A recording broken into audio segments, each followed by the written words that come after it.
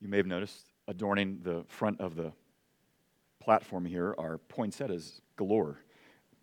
Each one of those represents a staff member, an elder, a deaconess, or a deacon. And if you're one of those, I hope that you would come get yours after the service, because they will die. But they were watered again this morning, so they are living now. But I wanted you as a congregation to know that they work tirelessly in a number of ways that you have no idea. So if you see a staff person, an elder, a deaconess, or a deacon, I hope that you might say thank you as they come forward to get their poinsettias. So I just wanted to give thanks for them. So could you give thanks for them too?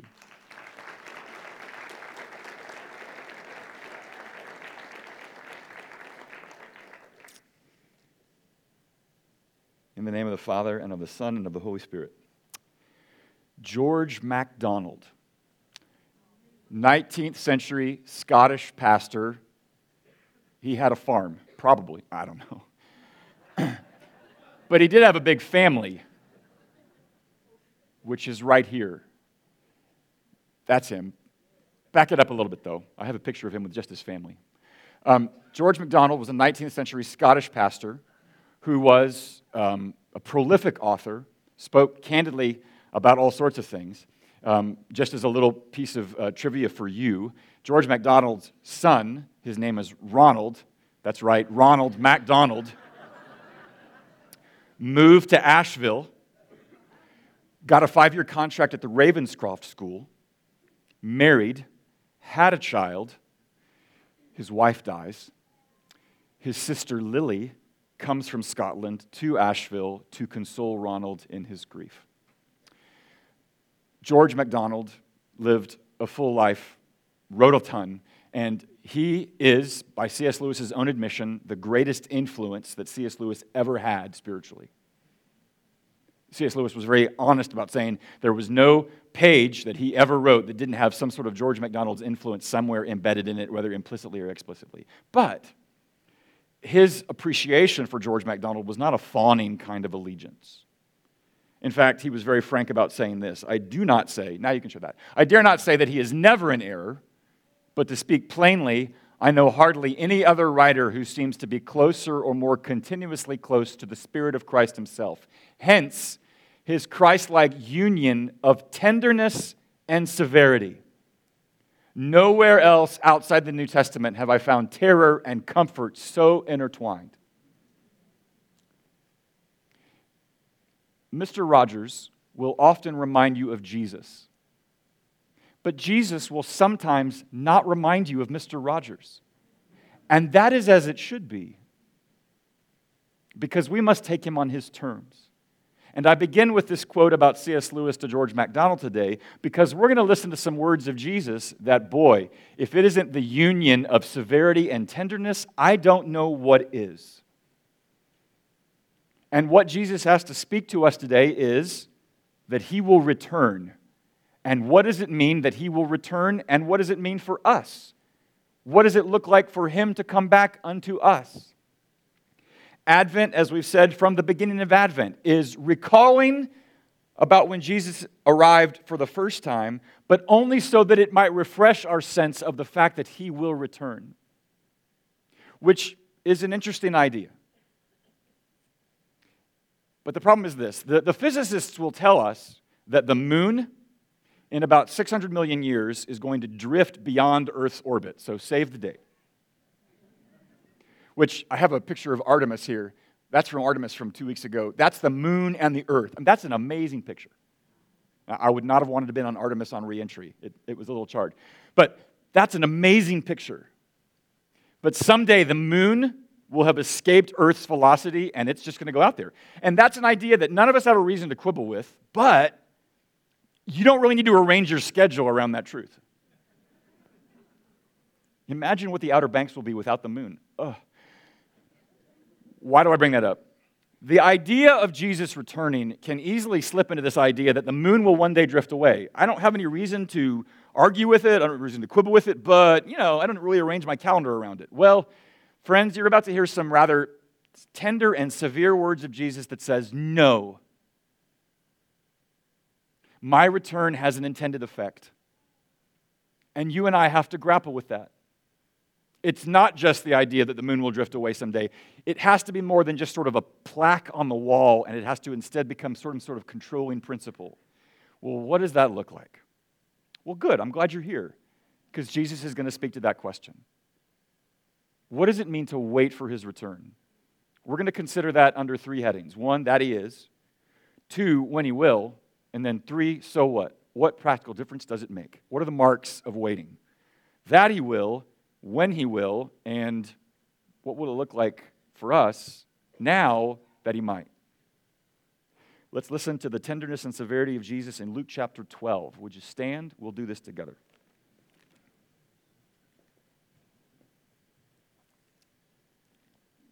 Luke chapter 12, we'll start in verse 35. Stay dressed for action. Keep your lamps burning. Be like men who are waiting for their master to come home from the wedding feast, so that they may open the door to him at once when he comes and knocks. Blessed are those servants whom the master finds awake when he comes. Truly I say to you, he will dress himself for service and have them recline at table, and he will come and serve them. If he comes in the second watch or the third and finds them awake, blessed are those servants. But know this, that if the master of the house had known at what hour the thief was coming, he would not have left his house to be broken into. You also must be ready, for the Son of Man is coming at an hour you do not expect. Peter said, Lord, are you telling this parable for us or for all? And the Lord said, who then is the faithful and wise manager, whom his master will set over his household to give them their portion of food at the proper time? Blessed is that servant whom his master will find so doing when he comes. Truly, I say to you, he will set him over all his possessions. But if that servant says to himself, my master is delayed in coming, begins to beat the male and female servants and to eat, drink, and get drunk, the master of that servant will come on a day when he does not expect him, and in an hour he does not know, and will cut him in pieces and put him with the unfaithful. And that servant who knew his master's will, but did not get ready or act according to his will receive a severe beating. But the one who did not know and did what deserved a beating will receive a light beating. Everyone to whom much was given, of him much will be required. And from him to whom they entrusted much, they will demand the more. This is the tender and severe word of the Lord. Thanks be to God. Wow, beatings. Those of you that are here by way of concession and not by way of intention, boy, did I pick a good day. Merry Christmas. Let's talk about it. Sometimes parents, kids, your parents ever give you a stern look, a severe look? No, it never happens. If you think there isn't love behind it, you're wrong. There's a collection of essays that came out in 1960, a few years before C.S. Lewis died, and the last essay of that collection of essays took a line from a sonnet by John Donne entitled The World's Last Night. And the first line of the sonnet, which is in the sermon resource page this week if you want to read it in full, is, what if this present were the world's last night? What if tonight was it? Like, I know you have all these plans for Saturday and Sunday, but what if, got to rethink the plan. What if tonight was the world's last night? What would it do in you?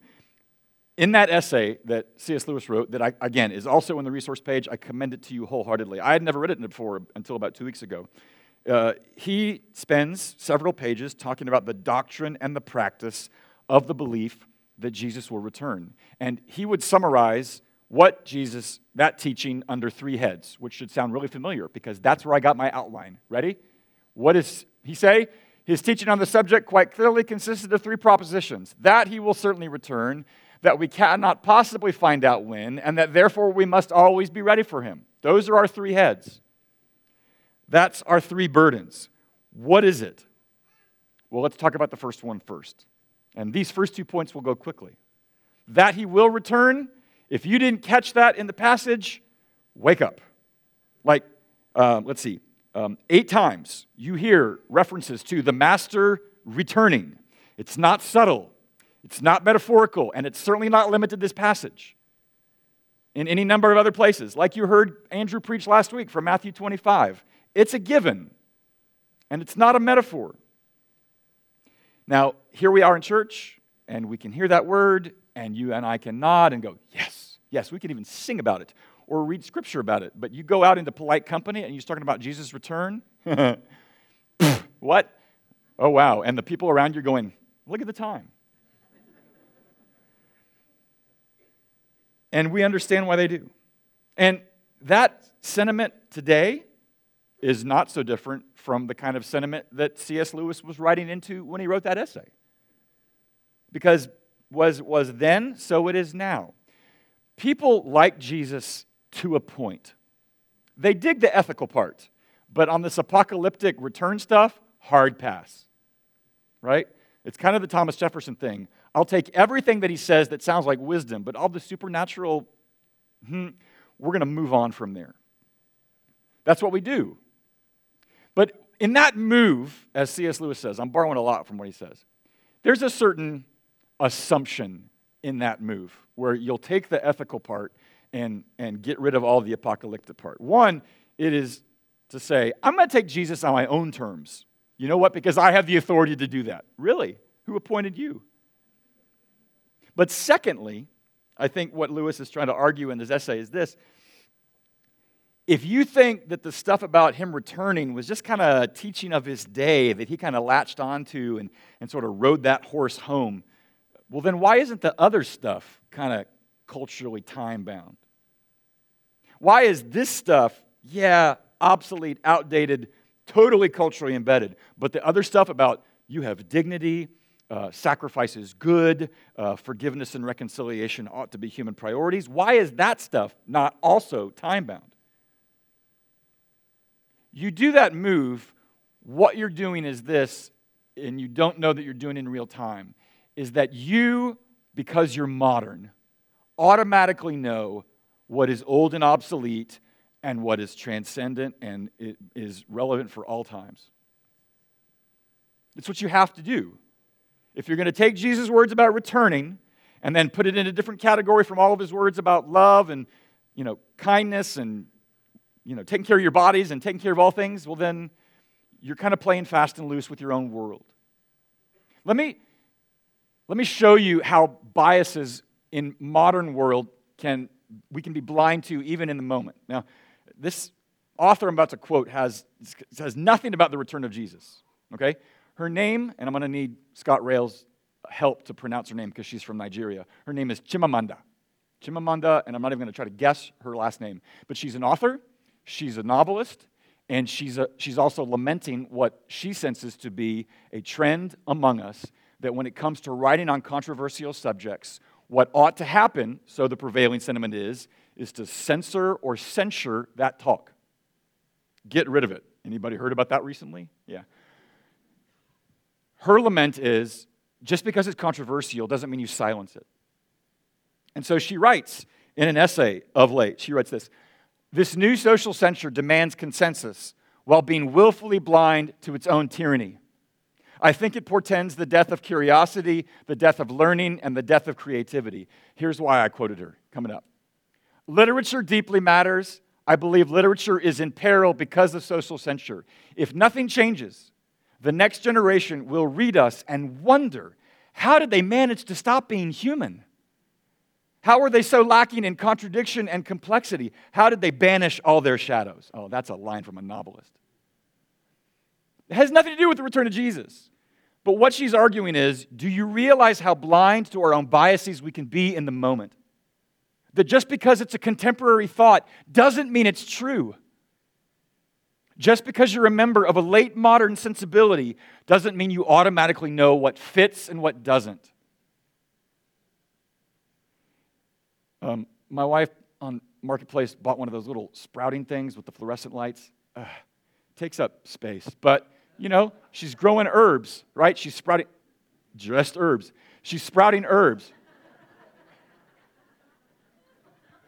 And I'm trying to sprout in all of us the possibility that he might be back tonight. Because if it is possible that there's a Lord, and if it is possible that God became flesh in Jesus, And if it is possible that that God-man both died and was risen from the dead, then why can't you also consider the possibility that he might return?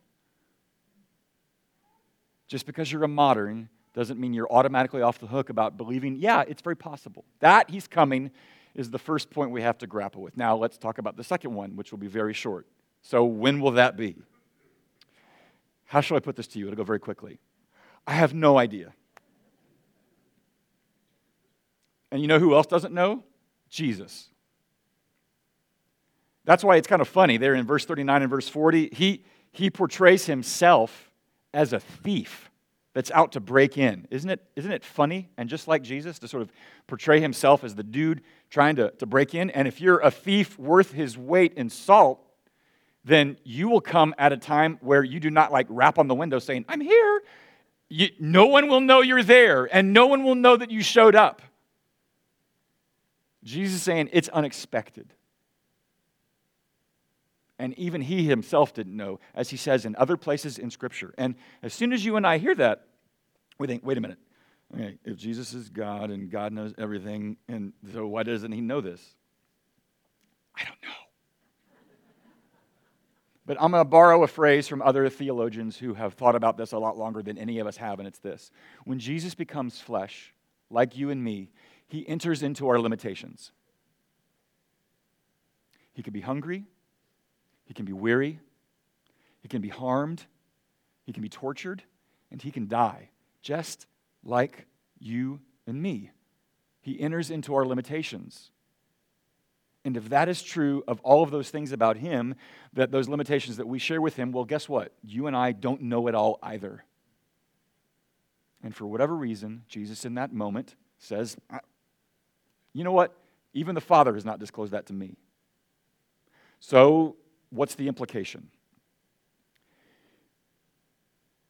There was a series a few years ago called The Leftovers, which, caveat emptor on that one, okay? But there's a moment in that I've referenced before in which they portray, in the very first episode of the third season, the Millerites.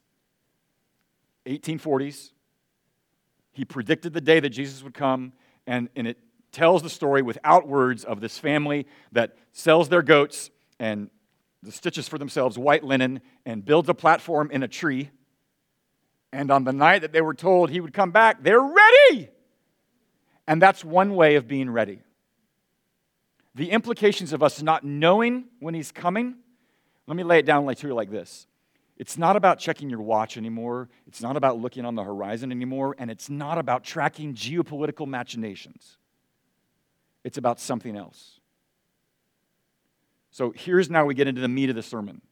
What in the world does it look like? What are the marks of those who have come to wait and believe he will return? And before we get into the text, let's imagine a sort of metaphor for this moment.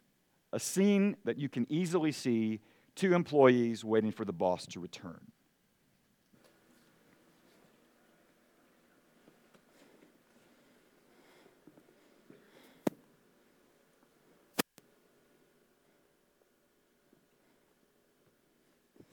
Gosh, you're still on break? Just getting some more caffeine. Well, please hurry up. We have a lot to get done before the break, and we have an extra long weekend. 2 whole extra days off for Christmas? Wow. At least they're paid. A bonus from the boss would be nice. For sitting in the break room? Did you know we actually have to do something to get rewarded?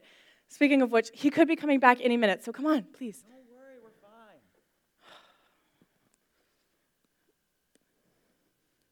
We have a lot to get done. Oh, gosh. Look, you afraid to get up on the naughty list? I'm afraid of losing our bonus. You better watch out. You better not cry. Or lose my job. You better not pout. I'm telling you why. This is not funny. He sees you when you're sleeping. He knows when you're awake. Do you even care? He knows when you've been bad or good. So be good, for goodness sake. Exactly. You know, that song's kind of messed up. Some dude just dangling toys for good deeds. So you think we should just do whatever or nothing at all and still get what we want? I mean, if he's a jolly old saint, he'll be in good spirits and still bring you good. You know, that is a great lesson to grow up with. Everyone, Just do whatever you want, and you'll still get a reward. It certainly worked for you. He'll be gone for a while. When he's back, we'll be fine. 'Tis the season. No, we're supposed to be working. And we will. Just chill for a second. This is your third break today. We have a lot to get done. Then, go do it. I need your help. And I need motivation. How about keeping your job? He's not going to fire us. You don't know that? It's almost Christmas time. He'll understand. Okay, so what about all those orders or the people that are counting on us? I'm not going to let guilt or fear get in the way of my Java. Okay, so how about the joy of a satisfied customer or pride in your work? The family business? The family name? Your dad? You know him. Oh. Just never enough. Why are you even here? Because I don't want to go look for another job. Or another boss? I'll admit, he's been good to us. Better than anything else out there. Agreed. And hey, maybe we'll even get that Christmas bonus that some of us haven't earned. Your grace. Gosh, we really should get back to it. We have a lot to finish before break, and he deserves that. You go ahead, I'll be right behind you. Hey, he's coming. Look busy. Oh, crap.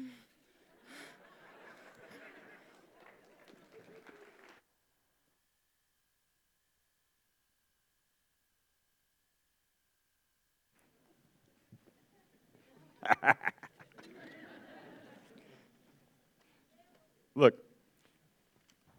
two employees, they're both waiting for the same boss. They both believe that boss is coming back, but it's two very different modes of waiting.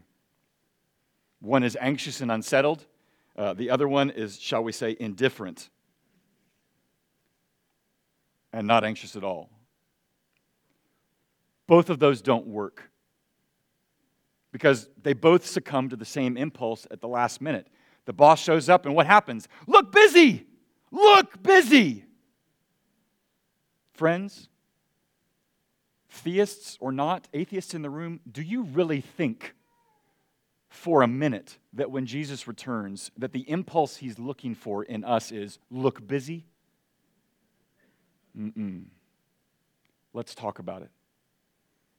Lewis there in the essay says, quite plainly, if we are going to consider what it means to live as that, what is important is not that we should always fear or excitedly hope about the end, but that we should always remember, always to take it into account. Well, there's the rub, right? What does it mean to take it into account?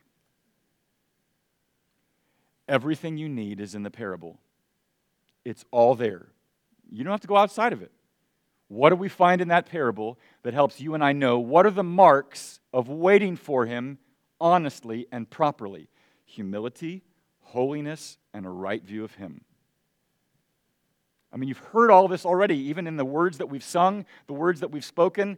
None of this is new. Let's take it in accordance with the parable. Let's talk about humility. 8 times in the passage, you hear the word servant or service opened up, brought out, brought to the surface. It is, even as Andrew preached last week, the word there for servant is the word doulos, which means a slave. One who is obedient to his master, who is serving his master, who puts his master's interests above his own, and he is about his business while his master is, so to speak, gone. That's a kind of humility. And he sets everything else aside when his master returns to serve him. That is, by definition, selflessness, which is just another word for humility. Now, let's be clear about what that does not mean. That does not mean self-loathing. That does not mean self-hating. But it is, to borrow a line, self-forgetfulness. And it's not new. This is not an idea that is some sort of confined to Luke chapter 12, verses 35 through 48. In Luke chapter 17, just a few chapters later, Jesus says, even when the servant has done everything that was called of him, all that servant may claim is that we have just done our duty. What Jesus teaches his disciples in another place, in Matthew chapter 20, he says, if any of you would be great, you must first be their slave. doing our duty, pursuing our greatness by way of service. These are things that are as embedded in the teaching of Jesus as anything else that we might find. It's not new, and the motive for it isn't really complex either. If Jesus is the master and we are the servant, then you know what? His priorities are ours. Now, if you are part of our community or if you've grown up in the church at any point in your life, none of that should sound like, that's kind of weird. Why is he talking about that? But I will say that until the last 5 minutes of human history, it was pretty significant and pretty centered. But in the last 5 minutes of history, new things have emerged as a priority, and they all begin with the word self. Self-discovery, self-actualization, self-fulfillment, self-care. And you know what? Those are fine. Like, how many storylines in how many films have you seen in the last 5 years that has one of those selves as part of the plot line? I've got to go find myself. That's the new plot line. And you know what? That's fine. There's nothing wrong with that. Those are great stories. I love them too. The countercultural part of it is this. It's not that we have a problem with the self. The countercultural part of Jesus is that your every thought should not be about yourself because it's not about you. And this is the ironic thing about this new manifestation in human history when it puts the self at the center of all things. Who told you that the self had dignity? Who told you that the self deserved care and development and respect? Who told you that? On what basis? Because you have bigger brains than a bunny? That you have been able to develop civilization and culture like no other species on the planet has? Because it was humanity that came up with the idea and execution of tinsel? Is that why your self is so important? No, I'll tell you why the self in our minds is important. And the basis for that belief, it's because you were made in the image of God. The soul felt its worth when it learned its source. And we as a culture, if not ourselves, has forgotten that. And when you discard the source, then the self becomes everything. And you find a self that is never satisfied. Tom Holland is a historian, not the actor. He's a historian. He's also a Brit, though. And he wrote a book called Dominion a few years ago. And he's not a Christian. He goes to church. He's not a Christian. But he's honest enough to say, where did the idea of humanism, of human importance come from? And what does he say? He says this. To live in a Western country is to live in a society that for centuries, and in many cases millennia, has been utterly transformed by Christian concepts and assumptions. So profound has been the impact of Christianity on the development of Western civilization that it has come to be hidden from view. It's hidden in plain sight. We don't even see it. The wellspring of humanist values lies not in reason, not in evidence-based thinking, but in history, the history of Christianity. He's not an apologist for the faith. He's not a pastor. But he's honest enough to say, as I look at history, if you want to know why the self is important, then you have to go to the Scripture. But when you discard the ground for your dignity, then the self has become everything, and humility is out the window. But the mark of humility, let me just put the mark of humility in simplest terms. It's from Philippians 2, Paul said it. Do nothing from selfish ambition or conceit, but in humility count others more significant than yourselves. Let each of you look not only to his own interests, but also to the interests of others. That is the hardest thing you will ever do for the entirety of your life. But that is not complicated either. The mark of waiting for his return is humility. Not just humility, holiness. They go hand in hand. The Venn diagram overlaps quite a bit. But let's talk about the distinction between it. What do we mean when we're talking about holiness? It is not to live on edge. It is not the attempt to look busy. Holiness as a mark of waiting is simply living in his absence as though he were present. As if the boss were right there and the workers were right here. That's holiness. And so in verse 45, you get your comical opposite that Jesus portrays. The one that says, nah, he might come soon, probably not. And so what does he do? He ends up beating his fellow servants and getting wasted, right? So that's the epitome of disobedience, mistreatment of others, self-indulgence. If you're waiting to see what is the opposite of waiting on Jesus' return, that would be it. Disobedience. Failing to see what it means to follow him. Self-indulgence. The master in that moment, in the mind of the one who thinks he's not coming is, you know what? I'm not even sure he's coming back. And therefore, when the fox is away, I don't remember that line. Look, what are the implications of that? Do you need to wake up every morning and go, today might be the day? Or do you need to go to bed every night and go, I should probably put on clean underwear. I would not want to meet that moment without clean underwear. No.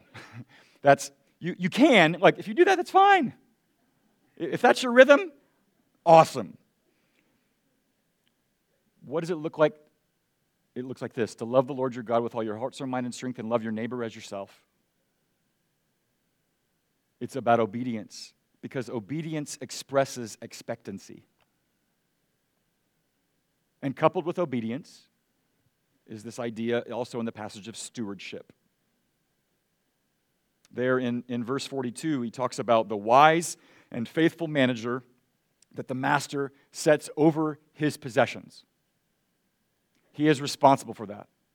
And then what proceeds from verse 42 and following is all the severe stuff, like the dudes that totally forgot that and flouted that, and they get a severe beating. And the ones that should have known better, they get a beating. And then the ones that kind of just I don't know, but he comes in a way, they get a light beating. And we're all like, Jesus, what are you saying? Jesus' punchline to that whole confusing, perplexing, stern, severe passage is what he says in verse 48. Everyone to whom much was given, of him much will be required, and from him to whom they entrusted much, they will demand the more. Last week, you heard Andrew preach from Matthew 25 about being good stewards of the material resources that you possess. Same principle, broader. The whole of life, including your responsibility. Everything that you have is a gift. Everything that you've been given is on loan. And everything that you're responsible for is both an opportunity and a preparation for being given more responsibility in time. And the sooner that you and I all see that what we have and what we've been given and what we've been entrusted with is in fact ours to cultivate, that changes the way we think about our present in light of that future, whose arrival we do not know when. That is holiness. And as soon as I say humility, and as soon as I say holiness, the question is, that feels very heavy. And you know what? It is. But the very possibility of you and I being humble and you and I being holy rests upon something more crucial than anything I have said so far. So here's where we land the plane on the last mark of understanding what it means to wait for him in return.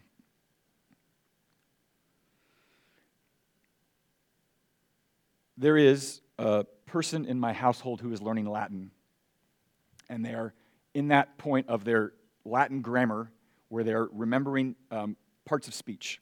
And this week, the lesson was on learning Latin pronouns. And so we talked about how pronouns are a replacement for the noun, and that pronouns agree with nouns in gender and number, but not in case, right? But finally, the noun that is replaced by the pronoun is called something, called the antecedent. Yes, that's the antecedent. And when you get the antecedent and the noun confused, you are in the ditch in being able to understand the rest of the sentence. You have to know the noun, you have to know the pronoun, but if you get the pronouns mixed up from the antecedent, you are in a heap of trouble. Can I be very frank with you? I read verse 37 for the last 10 days so hurriedly, I got the antecedents wrong. I'm telling you, I got it wrong, and I needed somebody else to point out to me that the antecedents are what you missed it. So let's read verse 37 again slowly. Ready? Here we go. Blessed are those servants whom the master finds awake when he comes. Who's he? That's the question you have to answer. Truly I say to you, he, there it is again, will dress himself for service and have them, another pronoun, recline at table, and he will come and serve them. And you know what? I read through verse 37, and for 10 days I thought, well, he is, of course, the servant. Master returns because the master's been away at a wedding. You know, man, weddings took weeks back then. You didn't know when he was going to come back. And the they would be just, the master and his friends. And I thought verse 37 was all about the servants kind of snapping to attention. Oh, he's back. Quick, let's serve him. No! Do you know what verse 37 envisions? The master is the one who has been away. And the master shows up from being away for a long time. And rather than him say, let's have a feast, he says, I'm going to put on my apron. I'm going to roll up my sleeves. You servants, recline at table. I am buying the crudité, and I don't care how much it costs. I will bring the hummus, and we will eat together, but I will serve you. That's the master. If you think your job at his return is just to look busy or to pass the test or be around and be showing yourself faithful at the last minute, if you think it's all about kind of jumping through the hoops and just hoping that you're being obedient at the time he returns, that's not who you're dealing with. Jesus is the one who shows up for the meal and serves. He's the one at the foot washing that he gets down and gets the table and the laver and the towel and washes their feet. That's Jesus. That's the master. Is that how you see him? Because if that's not how you see him, then you don't see him. He doesn't ask anything of us that he has not also been willing to do so and more to an extent none of us ever could. Who is this Jesus? It's where the rest of Philippians 2 goes. Though he was in the form of God, he didn't count equality with God a thing to be grasped, but emptied himself by taking the form of a servant, being born in the likeness of men and being found in human form. He humbled himself by becoming obedient to the point of death, even death on a cross. That's a right view of him. And when you see him that way, the idea of being humble before him and of being obedient and a good steward of what he's given you, that doesn't sound like a big ask.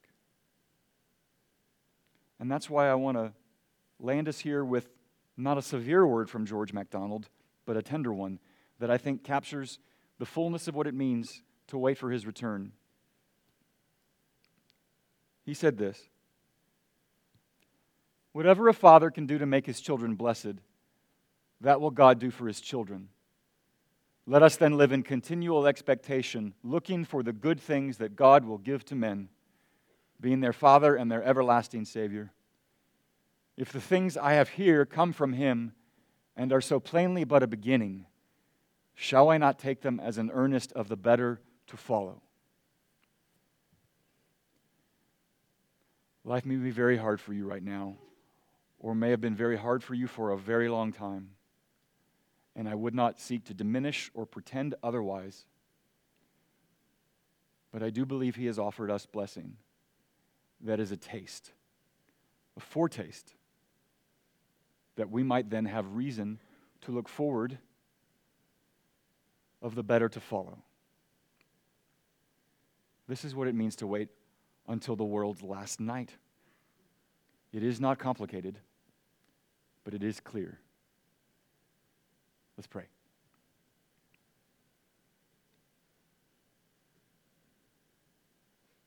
Father, we are constantly in need of that reminder. Short-sightedness comes to us as easily as breathing. It's so involuntary. We do not believe that you mean for us to wait in a constant heightened state of anxiety. We do not think you want us to wait in a constant heightened state of anxiousness, hopelessness. We ask that you would help us to be faithful at our post, to love our neighbors as ourselves as a consequence of seeing you high and lifted up, and that you would feed us, that you would nourish us, so that we might know what it means that though you tarry, you shall return.